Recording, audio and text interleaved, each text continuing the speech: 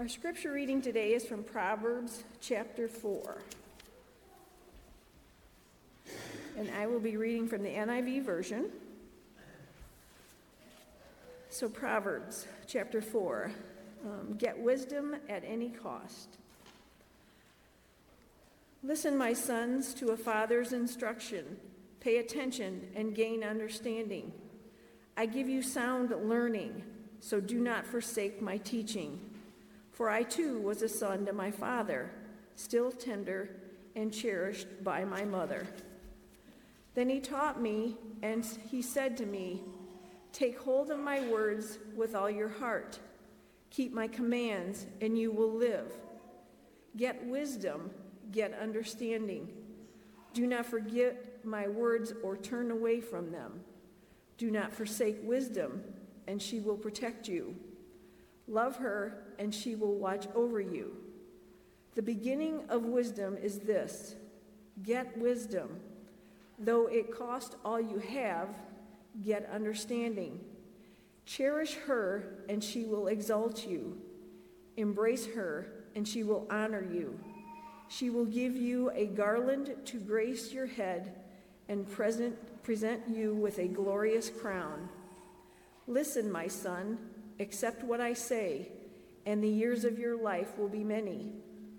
I instruct you in the way of wisdom and lead you along straight paths. When you walk, your steps will not be hampered. When you turn, you will not stumble. Hold on to instruction. Do not let it go. Guard it well, for it is your life. Do not set foot on the path of the wicked, or walk in the way of evildoers. Avoid it. Do not travel on it. Turn from it and go on your way. For they cannot rest until they do evil. They are robbed of sleep till they make someone stumble. They eat the bread of wickedness and drink the wine of violence. The path of righteous is like the morning sun, shining ever brighter till the full light of day. But the way of the wicked is like deep darkness. They do not know what makes them stumble. My son, pay attention to what I say. Turn your ear to my words. Do not let them out of your sight. Keep them within your heart, for they are life to those who find them and health to one's whole body. Above all else, guard your heart, for everything you do flows from it. Keep your mouth free of perversity. Keep corrupt talk far from your lips. Let your eyes look straight ahead. Fix your gaze directly before you. Give careful thought to the paths for your feet, and be steadfast in your ways. Do not turn to the right or to the left. Keep your foot from evil. This is the word of the Lord. Well, good morning, everyone. Thank you, Becky, for reading such a long passage. Wanted to thank Pastor Nick for walking us through the book of Ruth. And it's one of my favorite books of the Bible, and so it's always a pleasure to kind of go through that from someone else's perspective. And so, and it serves as a wonderful precursor for our new series. We're going through the book of James. Pastor Nick called the series Back to the Basics, and so we're really just walking through the book of James, which is full of practical wisdom and Christian life, and so lots of good stuff that we're going to get into with that. But the reason why it serves so well as a precursor to, or the book of Ruth serves as a precursor to this is, Naomi, she experienced loss, right? At the very beginning of the book, she loses everything. And ultimately, she's restored. And that's sort of the same promise that James is making in the very beginning of our passage today. And so we're going to explore this book together, and we're going to see what God would have us take from it. So let's pray.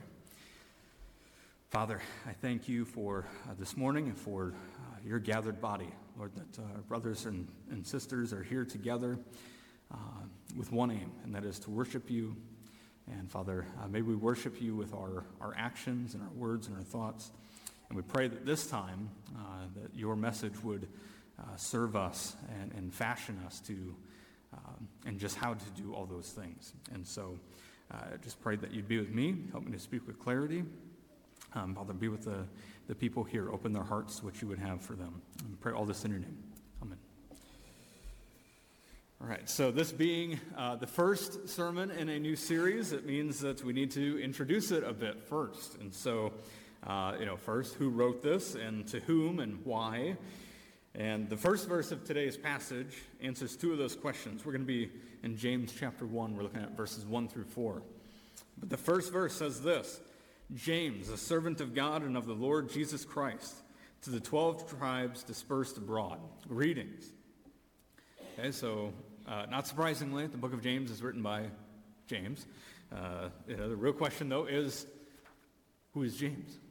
And there's a lot of different Jameses, and so there's questions as to, well, which one then wrote this? And so there are different theories, but I think by and large the prevailing thought is that this is actually Jesus' half-brother. His half-brother because, the whole virgin birth thing. And so they only share one parent. And so, Joseph, I'm sure, raised both of them, though. But James is then the brother of Jesus. They grew up in the same household together. So James is kind of a big deal then, right? I mean, and imagine growing up with Jesus as your older brother.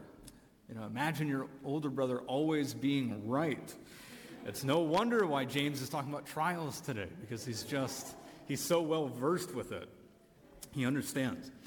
But who is James writing to then? It says to the 12 tribes dispersed, or other translations might just say the diaspora. The diaspora refers to the Jews that were spread out all over the world after their exile from Israel. And so these are the Jews, they no longer have a country to call home. There is no Israel. And James likely references this to remind them of their exile, of the sin that got them kicked out, but also then of the faithfulness of God in bringing them back once, and then they get exiled again. But he also promises then to bring that second group back into Israel after the second exile. But they're still in exile at this point, right? And they're still out of the promised land. And so there's probably some questions in the minds of the Jews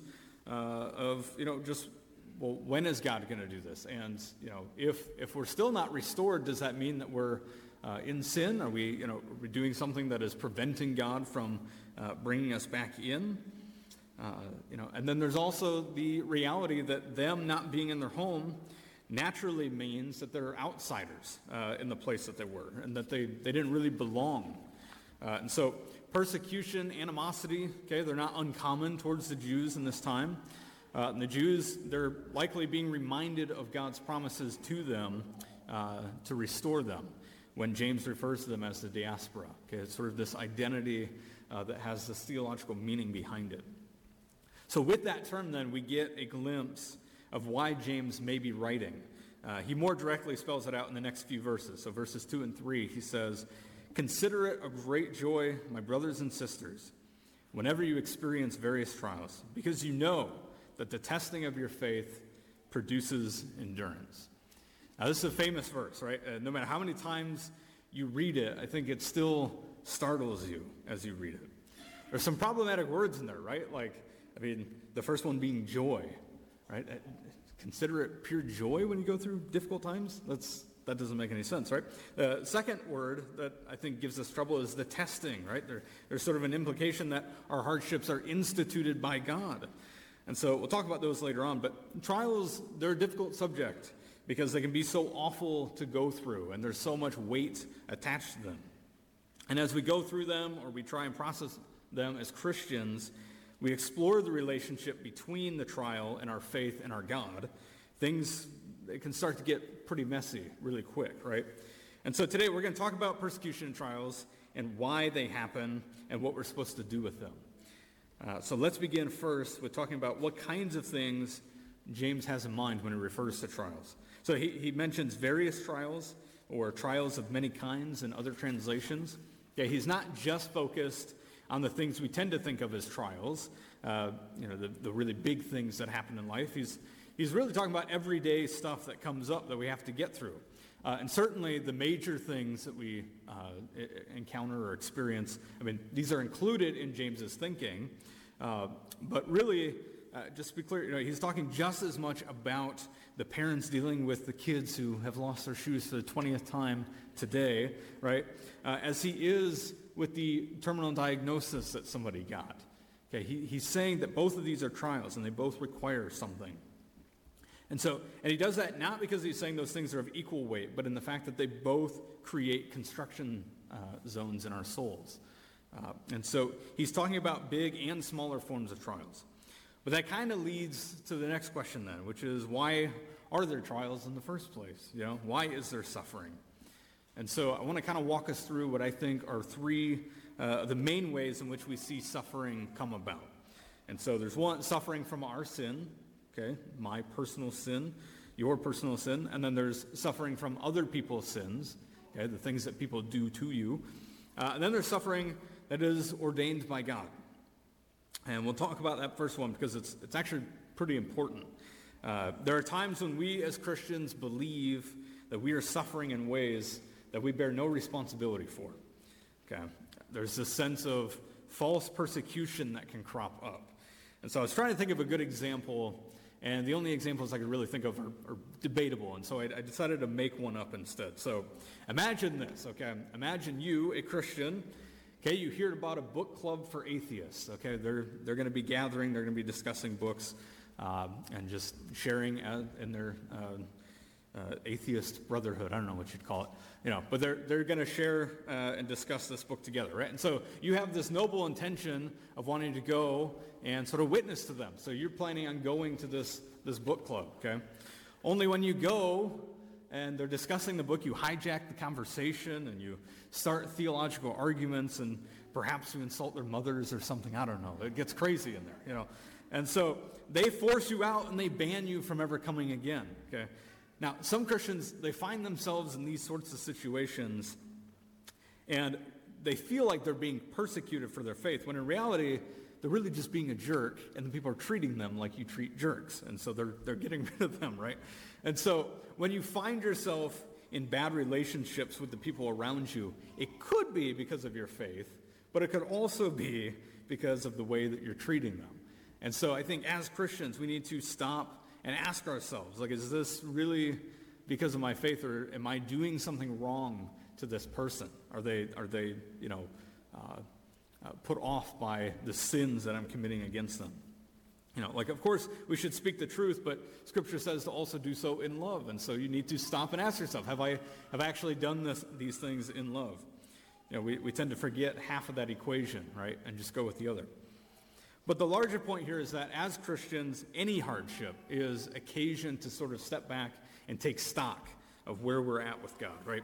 Like, we shouldn't just assume that all hardships that come our way are because of external forces that we just had no part in.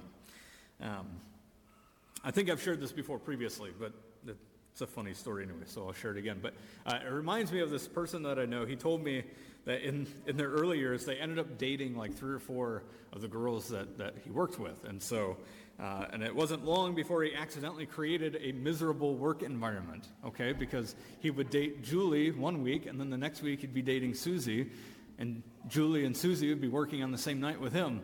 And it was just unbearable, he said. And so, it was his actions that sort of led to this whole thing, right? You live and learn from these things. But let's say that's not your situation, okay? You've taken inventory. Your conscience is clear. You really don't feel like you've done anything wrong, okay? Then you can shift into a different mode. And that's that some suffering happens as a result of the sins of others. Okay, that's our second thing there. That can be persecution, or it can just be some injustice that's committed against you. Okay, we're all very familiar with that, unfortunately. And, this is somebody stabbing you in the back and then using that to keep you down. It's when you find out some hidden sin of a loved one that, as it comes out, now you've got to deal with the consequences of that. Okay, we've heard horror stories throughout history of our brothers and sisters laying down their lives, some enduring awful torture for their faith. We know that most of the apostles were killed for their faith. James, our author today, he was also martyred. It's believed that he was thrown from the top of a temple and then stoned and beaten with clubs until he died. Okay, I mean, he was likely teaching then, right? I mean, he's serving the Lord actively, and he's dead because of that. This is not, I would not say that James died because of something that he did, right? This is the sins of others committed against him. And so sometimes horrible things happen because sin has so permeated the earth. And so we should understand that suffering exists because sin exists. But there's another part to that, and I'm saying it is our third type of trial, but really it's a foundational underlying truth beneath all forms of suffering. And that's the idea that God does in fact ordain our trials. And we're going to take a minute to unpack that because I think it's one of the hardest concepts for Christians to grasp. And so let me start by saying this, and this, like I said, a difficult subject, but we do not believe that God is evil or that evil comes from God. But the book of Job gives us an odd, very surprising look at God and his management of the world. Okay, if you're unfamiliar, okay, in the book, Satan actually approaches God, and he says that God's servant Job only praises him because his life is so great. Job was a very wealthy man. Okay, everything that he could have had, he had. And so God says that isn't true, and Satan says, let's bet then. Okay, and he says, let me wreak havoc on him, and we'll see if he still praises you in the end. Okay, once everything's been taken from him, let's just see how faithful your servant is. And God, again, this startles us, but God says, okay, have at him. And boy does he. Job loses everything. He loses all of his children, his wealth, his house. He gets sick and develops painful boils all over his body. His wife, after seeing all that had happened to him, tells him to curse God and die. She saw no hope for this man. And we've all had bad days, dark days. I can't imagine what Job was feeling, even though we have it written out for us. It's just, even with the words, it's unfathomable. And God allowed that, as Scripture so plainly states. Now, I want to pause because I understand the weight of what I've just said. Okay, there are a lot of questions that come up with that, and obviously the why, but also the how. How does my free will work then with the sovereignty of God? Our focus today is on the why, but for the how, as in how does it work that I have free will and that God is sovereign over everything? Okay, I'll quickly say just this. Okay, Scripture teaches us two things: that we have free will and agency, that we are morally responsible for our choices, but also that nothing happens without God at least giving the okay. Okay, well, how does that work? We don't know. Okay, we just don't know. But there are other examples of this in the world, actually. They're called antinomies. An antinomy is when you have two things that must be true, and yet, by all of the best of our logic, they are contradictory. Okay? So the only example that I can really think of, this is out of my area, so please, for you smarty pants out there, okay, you can correct me after the service, that's fine. But light, okay, light is a very fascinating thing for scientists because it's made up of electrons. It's a form of matter, and yet it doesn't always act like matter. I'm going to see if Gary is nodding his head yes or no during this, but. And so there's something called the double slit experiment. Okay, so basically, if you take a flashlight, okay, and you've got a piece of metal or something, you can picture it up against this wall. Okay, it's got one slit in there. If you turn on a flashlight and the light goes through it, you'll have a straight line of the light behind the thing, right? But what's interesting, okay, because that's how matter is supposed to work, at least so I'm told. What is interesting, though, is if you put a second slit in that, what would you say would happen? You'd expect two straight lines then, right, behind it.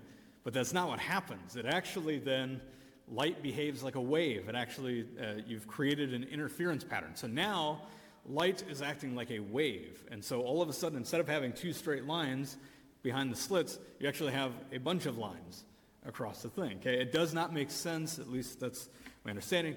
Okay, because matter is only supposed to act in this way. Nothing else does this, again, so I understand. So how? It doesn't make sense. And it's my understanding that even the experts are baffled by this because it contradicts pretty basic principles of science. And so we don't know everything. Theologically, certainly not scientifically.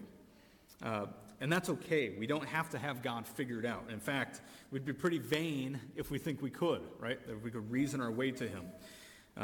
It's rare, but contradictory does not mean wrong. It just means that we have limited understanding of how things work. Now, I'm going to have to leave that because that's not really the focus of our sermon. But, if you have questions about that, though, please, feel free to reach out to me or Pastor Nick or perhaps a very brave elder in the church. Unless you have questions about light, in which case, don't ask me. Okay? Just, I don't know, talk to Gary or something. He knows more than me. So, but like I said, my point is just that we don't know everything, and that there are clearly ways that things work that we just don't understand.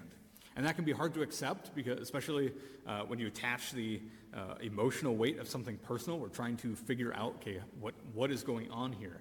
I understand that, and yet we don't know. We just have to sort of live in that. But I will say this. I think the why of why God acts in this way helps us to see this not as a bad thing, but actually a good thing. And so, as the third verse in today's passage says, God allows these trials because they produce endurance. What does James mean by that? Well, we know what endurance is, right? For sports, okay, you work out, you train, if you're doing a marathon, you don't just wake up that morning and say, I'm going to go run 26.2 miles today. That's bad, okay? You might kill yourself doing that, literally, right? And so, life is a marathon in its own right. And so we have to train for that. We have to prepare. Paul has his famous passage on this idea, right? He talks about running for the prize. Endurance, though, in this context, it is the ability to last through these trials, these difficult things in life, without abandoning your faith. Okay, it's an endurance within a relationship. Our faith is a relationship, not just a belief and a set of facts. Okay, when you become a Christian, right, the goal in life is to become more like Christ. And how do we do that? We imitate him, right? He's our example for everything. We look to him and we say, all right, so this is how I need to do it. We look to him to see how we should love our neighbor, on dying to ourselves, and how to worship God. We seek to do all the things that Jesus did. But for whatever reason, I think I know the answer, but for whatever reason, all of a sudden, we pause when we see Jesus suffer for us. And all the other things we look at, and we're like, man, how do I do that for Christ? But then when we get to this idea of suffering, we see Jesus dying for us, and we're like, wow, that's amazing that Jesus did that for me and has absolutely no expectations of me doing that for him. It doesn't make any sense, right? Of course, you can't die for the sins of others, and you may never even get the opportunity to sacrifice your life for another person. But that's not really what I'm talking about. But you will lay down your life for Jesus if you're a Christian. Jesus says to take up your cross and to follow him, right? And so what does that mean if not that we're going to sacrifice ourselves and experience some pain on that road as we follow him? Okay? If you want to follow Jesus, it means that you're going to follow him into hard times as well. It's what he did for us. But here's the thing, and here's the endurance part of this. Okay, the way you go down that road without turning aside is by continuing to follow Jesus, to drink of his mercy and grace as you encounter difficulties, right? You gain a certain trust with Christ as you survive one experience after another. When you've got money problems, but 3 years later you still have a roof over your head, or maybe you've lost someone dear to you, but you still feel the warmth of God's love in your life, and you see some growth in yourself in this deepening of your relationship with Christ. That's what I'm talking about. When you suffer in the path of obedience, not because of your own sin, you are suffering in a way in which you grow a kinship with the Savior. You're developing a bond through increased fellowship with Christ. Your faith connects you to him, and you become a part of the family of God. You now share in the inheritance promised to Jesus the Son because you too are now a son or a daughter of Christ. And so you get eternal life. You get access to the Father just like Jesus. But you're also going to get his suffering. As Romans 8 says, and if children, heirs also, heirs of God and fellow heirs with Christ, if indeed we suffer with him so that we may also be glorified with him. Okay, we've all gone through stuff, and you know who was there with you when you went through it. You know who the friends were that called to check in on you, the people that showed up. And for sure, if people were directly involved, you remember that vividly. Even if you don't talk to them anymore, maybe you've grown apart or whatever, you know what I'm talking about when I say that whenever you see them, you're reminded of that event or that time period of your life when they were there for you. I still remember the guy that physically grabbed the client who pulled a knife from the ministry's kitchen that we were working at and was threatening to kill us. Okay, he grabs this guy, and I take the knife away, and he's a big guy, so he throws him to the ground and ends up sitting on him while we wait for the police to get there. Okay, it was a very unexpected moment in our ministry there. I've seen this guy, I think, one time since. But I remember that, right? I remember him doing that. I remember going through that experience together. And so anytime I see him on Facebook, just that memory comes to mind, right? You guys have experienced the same thing, okay? It's a shared experience. You're sort of bonded to that person forever. And that's how it is with Jesus. You develop this bond for life as you experience the various things, including the good, by the way. It's good that we remember the blessings that God has given us, the ways in which he's worked good in our lives, because it gives us proof when we're in the bad that God is good, that he does bless his children, even in the storms. So when you have a difficult child or a chronic illness, when money is tight, or when the unimaginable happens, you get to know Jesus in a way that just wasn't possible before. And that's what James means when he finishes our passage today. And let endurance have its full effect, so that you may be mature and complete, lacking nothing. These experiences, they build us up. They lend perspective on whatever else is coming our way in life. And I think next week we're going to talk about doubt. But I think that's what James is setting up here. That it gets harder to doubt the more you go through these sorts of things. You have more of a basis for trust. And you trust the faithfulness of Christ to get you through whatever it is that you're going through. I've been around for 32 years now. And I think back sometimes just on my life and all the things that God has brought me through. I mean, he brought me out of what would have been an awful home situation with my birth mom. He led me through, I was adopted by my adoptive mom, and surviving adolescence in a place where I never really felt like I belonged. He got me through college and through 10 years of what has been a wonderful marriage. It's not necessarily just gonna have to talk about that one at home. But, a marriage, as good as it is, right, there are difficulties that come with that. And now with kids, right, it's the same thing. I love my kids, but there's challenges with that. I lost my nephew a few years ago, and more recently, the complex emotions that come from losing my birth mom without having had the chance to meet her. You go through these things, and you gain a trust with Christ. Some of the things I mentioned are of the more mundane nature of my life, right? I mean, college is a normal experience. People go through that all the time. But it's still a trial in many ways. You still have to go through it. Maybe it's not as big as the other things in my life, but it's still, I look back on those days, and that shaped me maybe more than any other time period in my life. But each of those things, right, it's given me a confidence in Christ that has given me the stamina to endure the next thing that comes up. I wouldn't say I lack nothing today, or that I have been made complete, but I do feel like my experiences in life have developed a pretty good track record with God.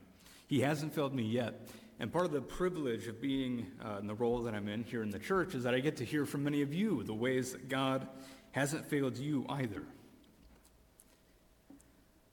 So we suffer in part to become more like Christ, and because it builds an endurance in life. But there's another reason that James doesn't hit on as much here, but Peter does in his letters, and I think it's worth mentioning. And that is this concept that suffering is a testimony to the other people around us. It's a testimony to Christ and his eternal goodness. As we seek to follow Christ, our endurance shines bright. It's a mysterious, foreign endurance to the world. It is a beautiful endurance. And so let's talk about that, because I've talked about this with a few people now, but I'm really convinced that the world will not understand Christ until they see the beauty of Christ. And so we as Christians, we need to make sure that we're doing our part in making sure that we're not making Jesus look ugly, because of course he is beautiful, but the world has to see Jesus as beautiful. And so there is beauty in our suffering. Okay, there is a beauty that can only be achieved in our suffering. In our darkest moments is when the beauty of Christ shines brightest. The world cannot understand this. Like, how could they? Right? How could the world possibly understand this?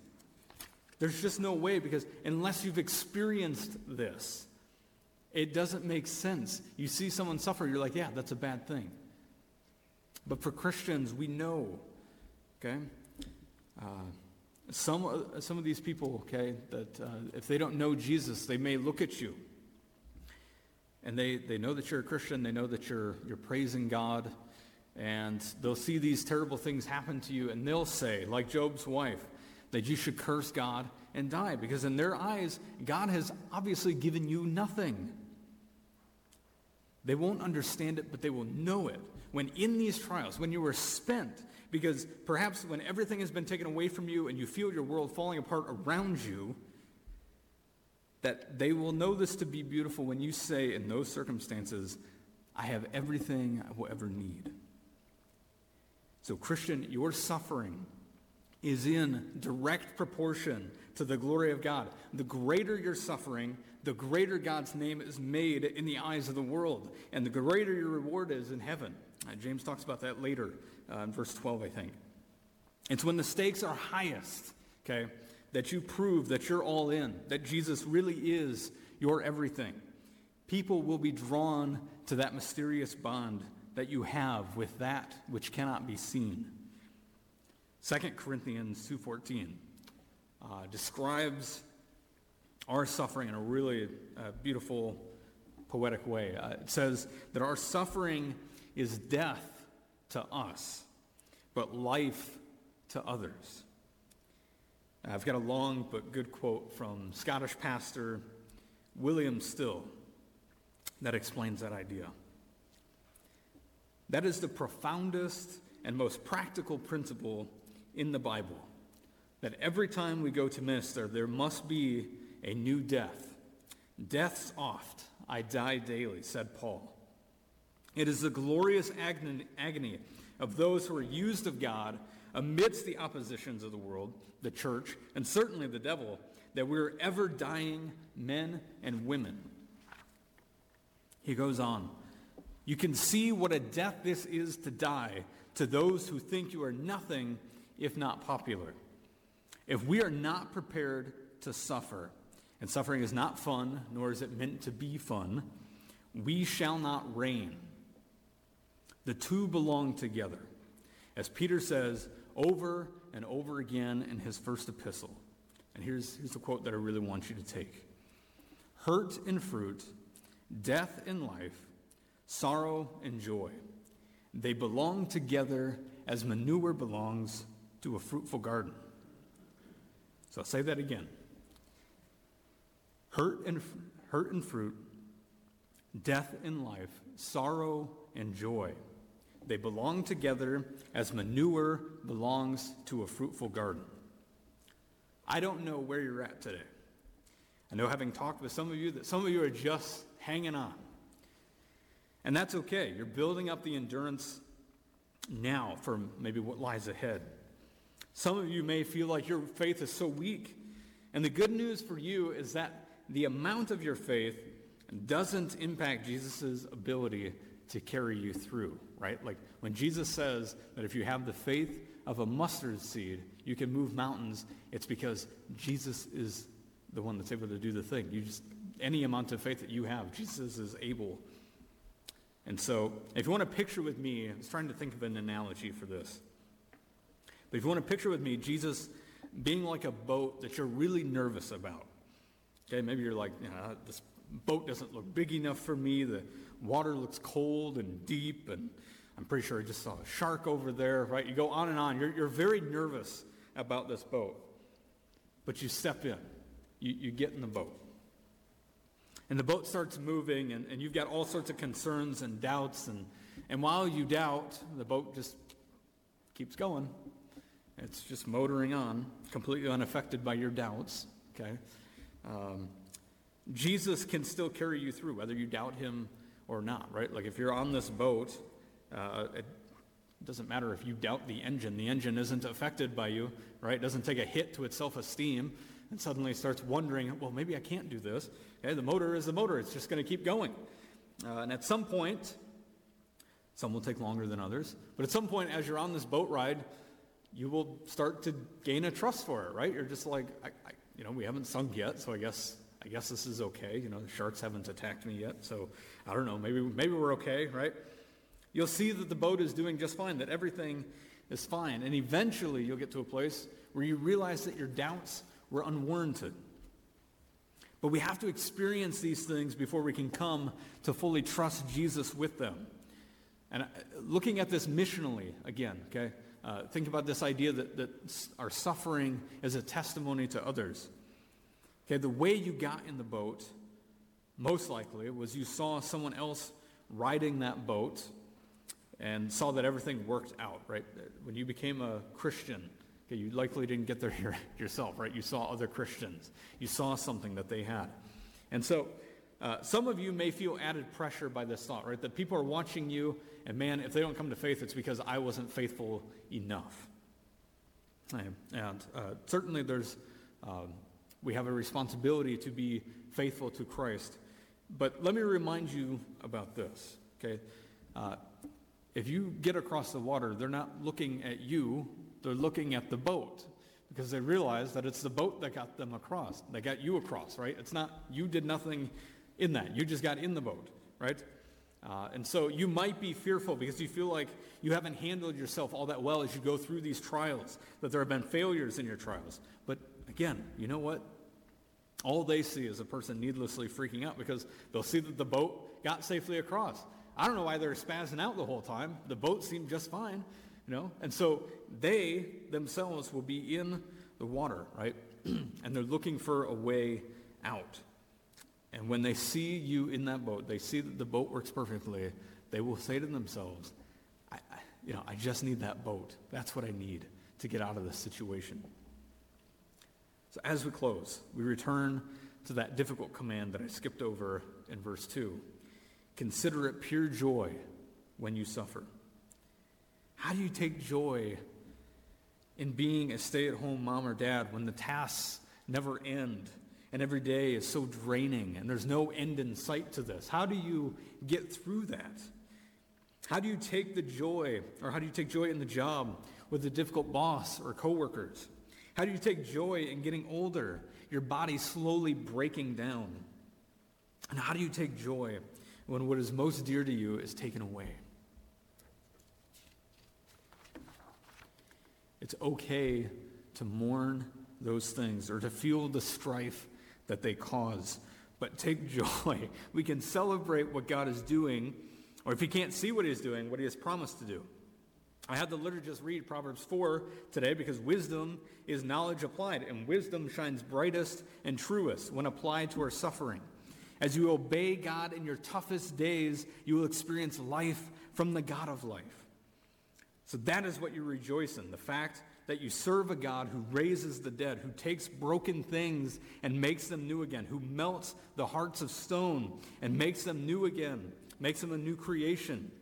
You rejoice in your bond with Christ, a brother you've gone to battle with and won. The wisdom of God is foolishness to the world until they see it practically lived out by the people of God. Until when they tell you to curse God and die, and you lift your hands in praise, and you rejoice in all that he has done, it won't make sense to them. But will they see the beauty in it? You gain credibility with the world. Jesus is made more real to them when they see you endure these trials. Without it, they think you only praise God because your life is perfect. As John Piper is known for saying, and as we discussed in Sunday school this morning, God is most glorified in you when you are most satisfied in him, in the midst of loss. Jesus extends his mercy to us, though. He invites us. Come to me, all of you who are weary and burdened, and I will give you rest. Take up my yoke and learn from me, because I am lowly and humble in heart, and you will find rest for your souls. For my yoke is easy and my burden is light. Let's pray.